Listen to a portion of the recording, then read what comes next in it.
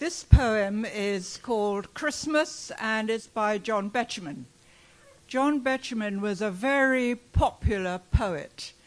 He became poet laureate in 1972. And this poem was in a collection published in 1954.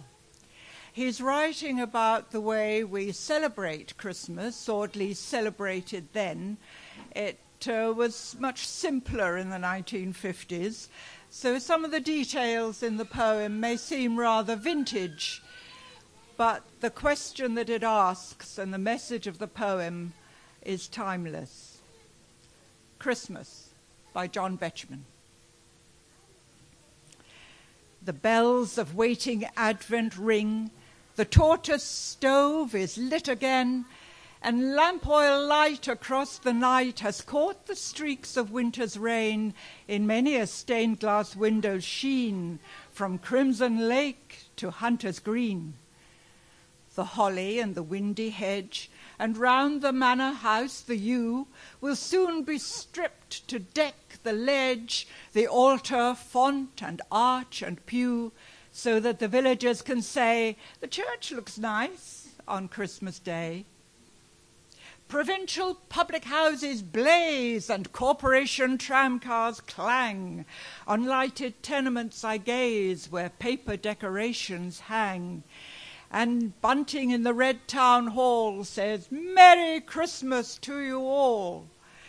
And London shops on Christmas Eve are strung with silver bells and flowers, and hurrying clerks the city leave to pigeon-haunted classic towers, and marbled clouds go scudding by the many-steepled London sky. And girls in slacks remember Mum, and loutish oafs remember Dad, and sleepless children's hearts are glad, and Christmas morning bells say, "Come," even to shining ones who dwell safe in the Dorchester Hotel. And is it true? And is it true? This most amazing tale of all, told in a stained glass window's hue, a baby in an ox's stall, the maker of the stars and sea become a child on earth for me. And is it true?